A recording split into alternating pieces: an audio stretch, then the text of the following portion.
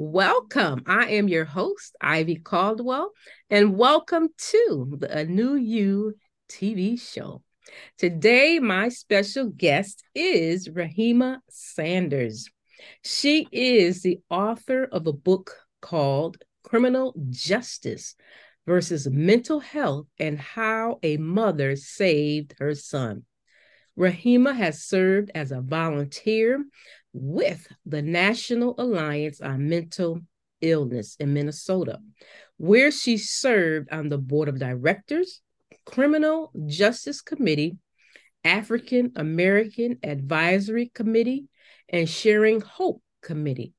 She has facilitated family support groups for families who have a family member living with a mental illness. She is a criminal justice mental health consultant, assisting families with navigating the mental health and criminal justice system. Rahima is also the co-author in the book collaboration Walking in My Purpose. Rahima, welcome to the A New You TV show. Well, thank you so much. It's a pleasure to be here and an honor. Yes, amen, amen. We have been trying to connect, and I have been trying to get you on the show since last Yeah. year, but our schedules weren't clicking. They weren't clicking, but here we are, and I'm glad to have you on the show today. I met Rahima in 2021. We were in the same book collaboration entitled Walking in My Purpose. Rahima, how did you become a part of that book collaboration, Walking in My Purpose?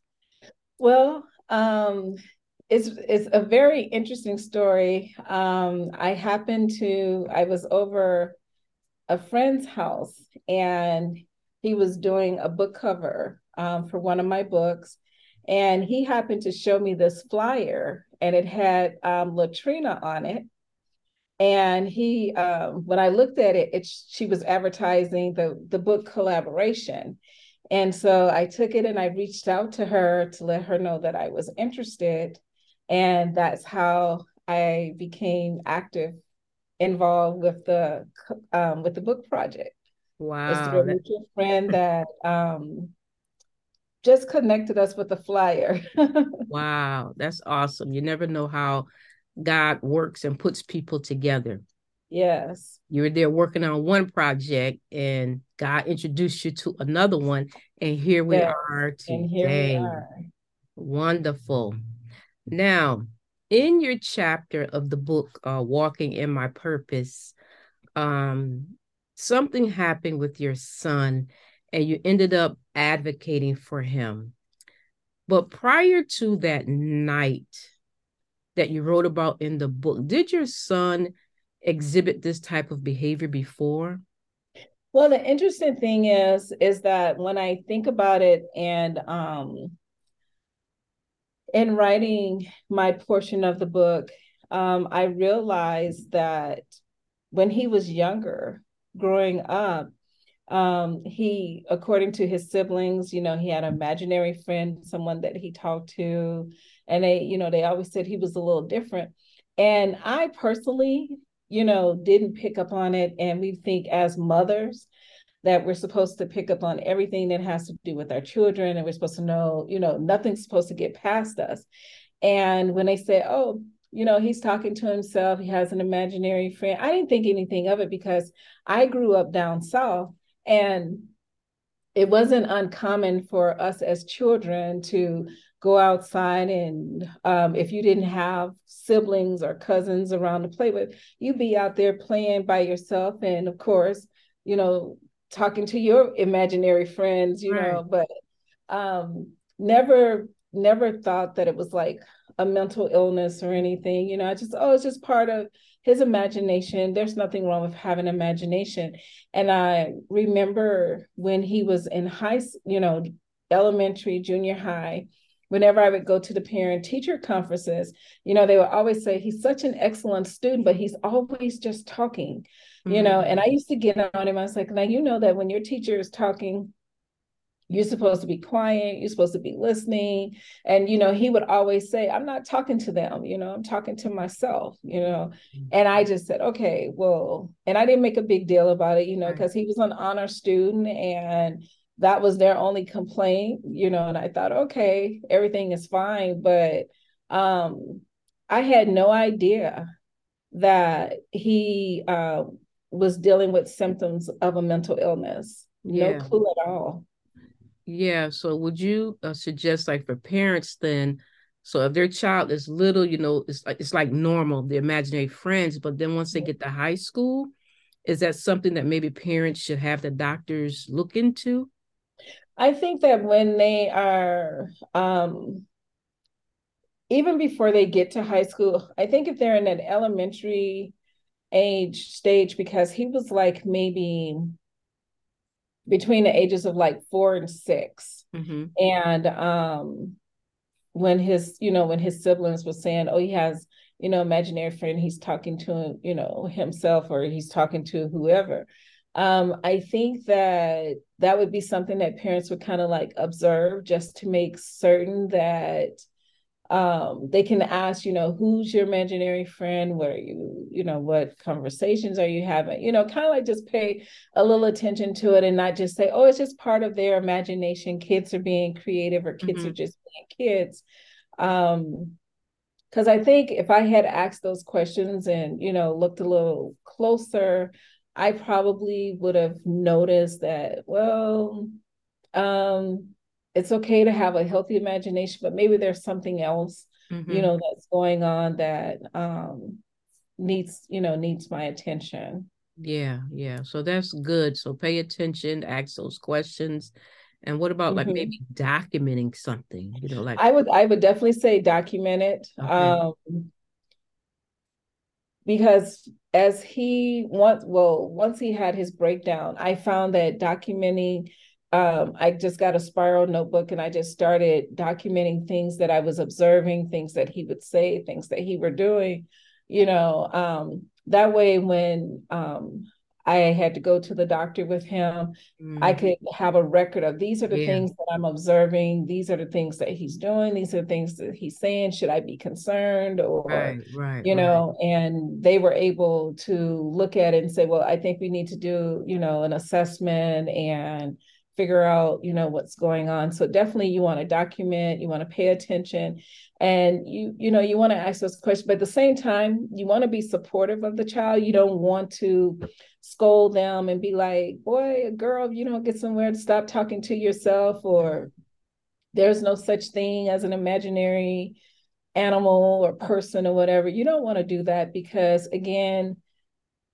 children are very impressionable when they're growing up. Yeah. And we want to make certain that how we respond to them has a big impact on how much they share with us. And when Mm-hmm. you're 4, 5, 6, and someone is scolding you because you're telling them about your imaginary friend that's there, or you're seeing something that they're not seeing, and they scold you about it, then it can cause them to withdraw, and they become closed, and they won't let you in and share that information so that you can help them, Yeah. and get them the help that they need and the support.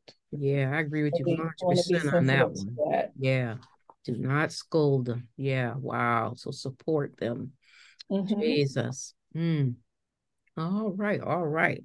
So let's get to your chapter where things just seem to put you front and center, really, to start advocating for your son. So something happened on one cold, snowy night.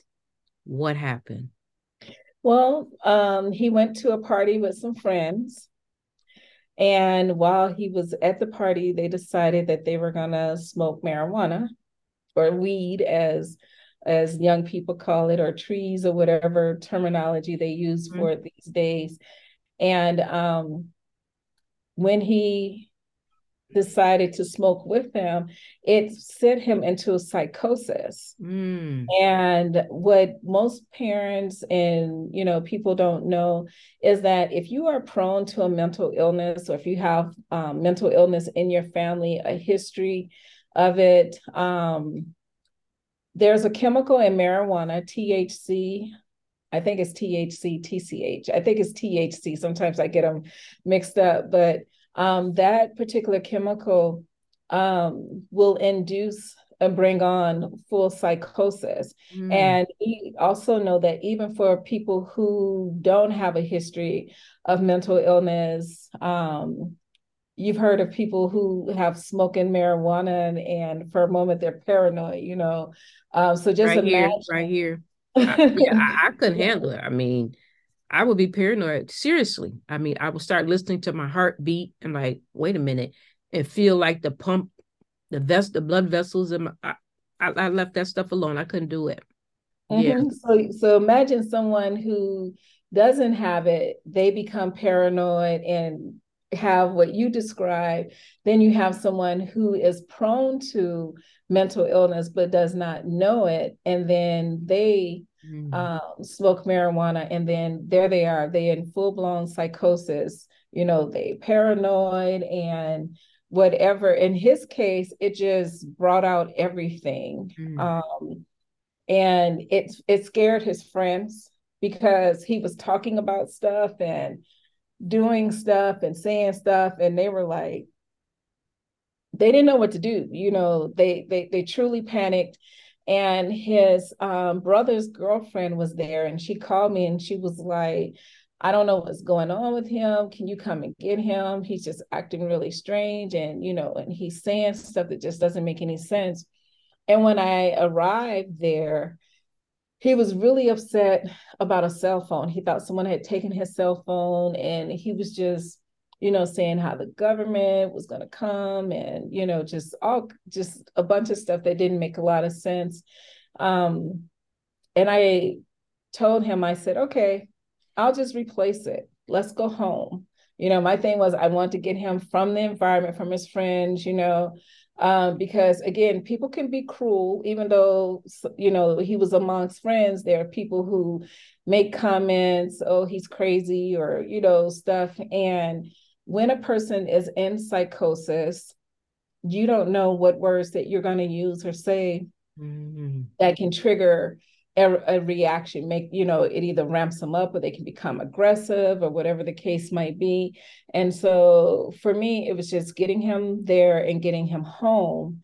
And when we got to the house, when we pulled up to the house, we were living in a townhome, and you have, when it snows, they send the workers out to clear the snow and make certain that everything is, you know, as it should be. And he was saying that those were government agents and they were coming to get us. You Mm. know, they were not out there clearing the snow. They were actually getting ready to come get us. So it took me literally about, I'm gonna say 30 to 45 minutes to convince him to Mm. come into the house. And he's standing outside in a t-shirt and jeans in the dead of winter in Wow. snow. Mm. And I'm doing everything that I can to persuade him, you know, don't worry about them. We need to get inside where it's warm. And so I got him inside, and I told my friend, I said, something just doesn't seem right. And I went upstairs to call the hospital to talk to a nurse, you know, to talk about what was going on. And she called me downstairs, and he was standing in the kitchen holding a knife and a snow scraper. Mm. And he was like, I'm protecting you because they're getting ready to storm the house. And Mm. she's scared because she doesn't know, you know, he's standing there and he didn't have a little knife. He had a big kitchen butcher knife in Mm. one hand, and the sky, you know, the snow scraper in the other hand. And I don't know, I would say it was divine intervention, because I just said to him, I said, you know what? I don't feel good. I don't feel well, and you're my only relative Mm. that's here, and I need you to go with me to the hospital Mm. because I need help. Mm. And he agreed. Yeah. And so we got him into the vehicle. We sat in the front. I drove. She sat in the passenger side of the van, and he sat in the back seat behind her. but the whole while he was holding this knife Jesus. and this snow scraper. And so I just drove, and we remained calm, didn't engage him in any conversation or anything. And by the time we got to the emergency room, he had fallen asleep. Mm. And so I told her, I said, I'm going to go in and get help, and you just, stay here and watch him. Because at that point, I didn't want him to get out and go running off anywhere, Yeah. or worst case scenario, he get out and then police see him with a knife and we have a whole nother situation. Yes. And so I went in and explained what was going on. And they were looking at me like I was crazy. And it was at the Mm. point where I said, okay, let me help you understand. Mm. Either you're going to come out and assist me to assist my son, or none of you are going to have a job, because I'm going to own this hospital after I sue you. Then I got some results. Yeah, yeah. And the guard that was sitting at the desk, he was looking at the camera, and he says, well, I see some movement. And I told him, I said, okay, I don't want the police involved. I don't want anyone manhandling him. I will bring him into the hospital. I just need you guys to just work with me, and, because we have to keep him safe, everybody safe. And in my mind, as a mom, yes, he needed help, but I was more concerned about his safety, because I didn't want law enforcement. I didn't want somebody coming out and being aggressive with Yeah. him and making the situation worse for him. Because I'm pretty sure when you're in a psychosis state, things are already traumatic for you as it is, but I didn't want to have additional trauma added to what he was already experiencing. And so got him in, and they had some people come from the psychiatric department, and they were able to get him, to take him back for observation. And we were there for a while, and they finally said, we're going to keep him because we have to make certain that this isn't a drug-induced psychosis, just to make certain that if it is a drug-induced psychosis, then it's going to wear off Right. after it's no longer in his system. But if it's not and it's something more, then we need to assess that too. Right. And Right. so, and that was the beginning of our journey with him. Mm. Wow. I can't even imagine. I know you guys had to be, afraid that night in the kitchen when he was holding the knife and the scraper. It was like, oh my God. Yeah, because it's like I didn't feel like he was gonna hurt us, but I didn't feel like he was gonna hurt me because I'm mom. But Yeah. for my friend to be standing there, and she had known him since he was little, Yeah. you know, and at this time he's 17, you Mm. know. So it was one of those situations where you just didn't know what to expect. Yeah. But like I said, divine intervention, Yeah. because today I don't know where those words came Yeah. from, The or Holy Spirit. The Holy where it Spirit came gave you from. that right there. Some quick wisdom on the spot. I'm like, Yes. wow, Jesus. You didn't feel good. I just need you to come with me to the hospital. Yeah. That was good. Some quick thinking there. Wow. Um, your son has a mental condition, right? So they diagnosed him. Yes. They diagnosed him with, well, he has two conditions. They diagnosed him with schizophrenia, and then they diagnosed him with bipolar disorder as well. Okay. Does anyone in your family have that in those conditions? I learned that we have mental illness on my mother's side of the family. Her father had a brother and a sister. His sister was institutionalized, and I don't remember exactly what happened with the brother, but it seemed that they both had the same diagnosis. And then come to find out, my mom has 10 siblings, Mm. and it skipped me and my siblings. But my mother's, let's see, she's the oldest.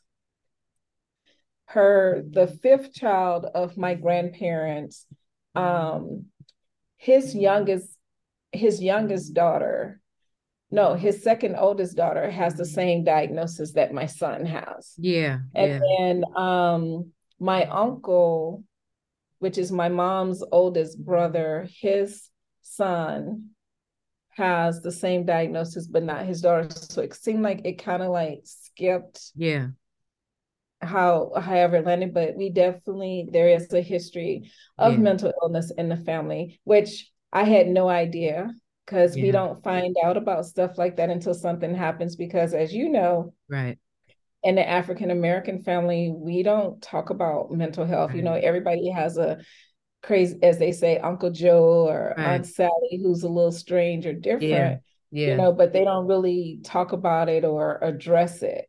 yeah. And so, but when he had his diagnosis and his breakdown, I had to figure out, well, is it on his dad's side of the family? Did it come from my side of the family? Where did it come from? Right, right. And we discovered it was my mom's father side of Yeah. the family that had the mental illness. Yes, we have to change the narrative about that, in our communities.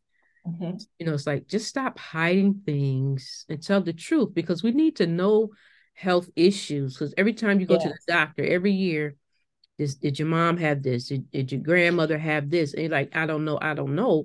But that's not helping you or the generations that's coming behind you. So we need to know Yes. those things, what's going on in the bloodline, so we can Mhm. address them and watch out for those things if they happen. Wow. Mm. Because I think if I had known, I think the conversations with my children would have been a little different concerning not only just mental health, but um, I would have delved more into the knowledge piece of it to find out, well, what different things can cause psychosis, like marijuana. Hmm. I had no idea, but had I known that we had a family history of Yeah. mental health, you know, that's a conversation I could have with my children and say, okay, well, we have mental health in the family. Don't know if you're prone to it or not, but you want to avoid smoking marijuana, or you want to avoid this type of, you know, activity, or whatever the case might be, you know, to enlighten them and to prepare them. Right, Because right, if you right, don't know, then they're not going to know. right. And so, Wow. All right. So your son is diagnosed, and then he's doing good, and then something else happened. In your chapter, you said that there was a situation where my son went off his medications. It was involved in an altercation, which resulted in the police officer being headbutted and receiving a chipped tooth. yes. So, my son had been off of his medication for exactly 9 days. Mm, And I had contacted, of course, I contacted his psychiatrist right away when he's day one, when he started refusing his to take his medication. And what we as parents, and when you have a family member who has a diagnosis and they have to take medication, what I had to understand, which they don't always explain to us, is that the medication does not cure the mental illness. It just brings them back to the baseline where they've always functioned. mm, And once they come back to that baseline of where they've always functioned, they're like, I don't need this medication. It's not working. It doesn't help me, because where they were decompensated or in crisis, the medication has now subdued those symptoms from the illness.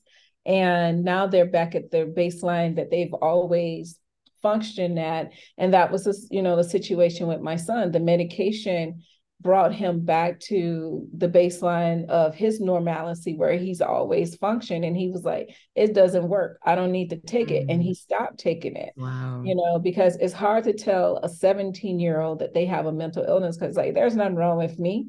You Mm-hmm, know, mm-hmm. I'm fine. Yeah. Um, and so he went off his medication and he was out in the community. And with schizophrenia, he's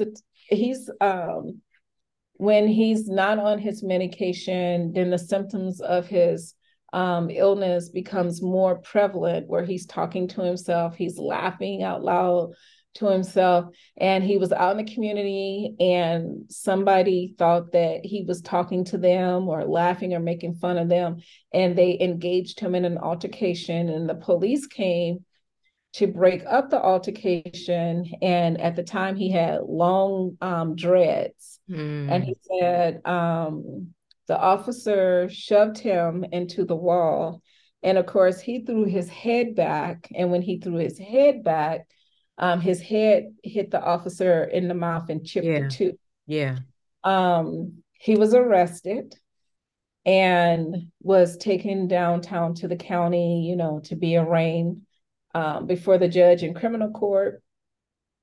I got the letter from his psychiatrist stating that he was under his care, that he'd been off of his medication for X amount of days, and that instead of them having him incarcerated, please transport him to the psychiatric ward, to the hospital, so that they could get him back on his medication. And it's interesting because there was a prosecutor and a defense attorney that was there, the public defender.